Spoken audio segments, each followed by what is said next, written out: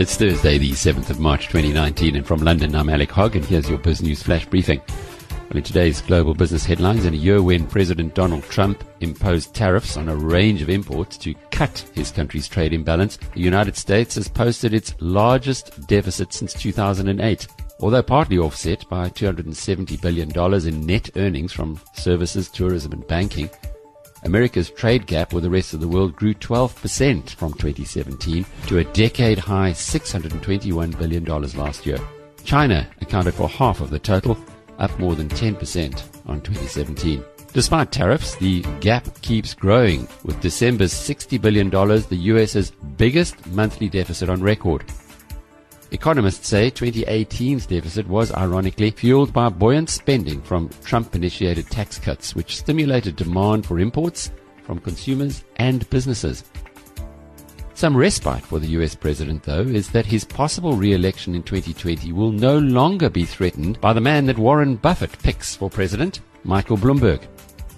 Yesterday, the media mogul and former New York mayor announced he would not be joining the presidential race, despite claiming in a blog that he would beat Trump in a general election.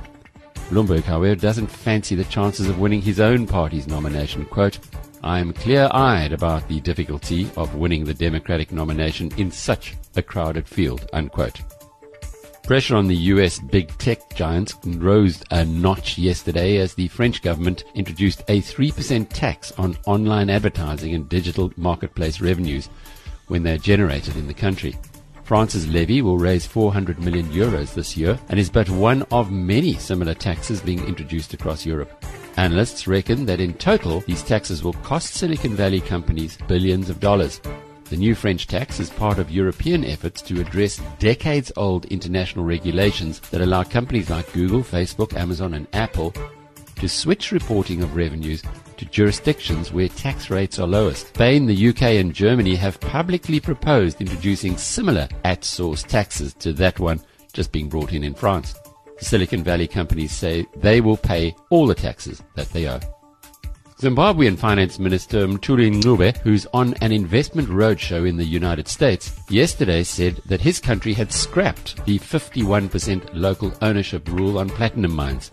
Appearing in Washington on Bloomberg Television, Ncube said, quote, "We are removing that indigenizing rule which is discouraging foreign investment.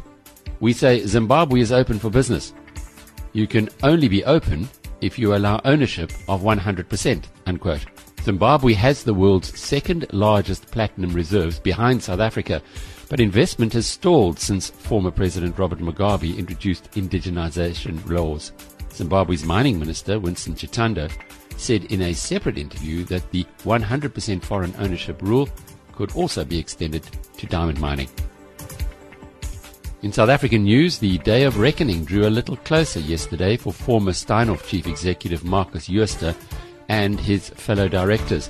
The South African Police's Serious Commercial Crimes Unit disclosed that 4 separate criminal cases had been lodged and 21 statements taken relating to the alleged fraud and theft that occurred at the company during Jooste's reign.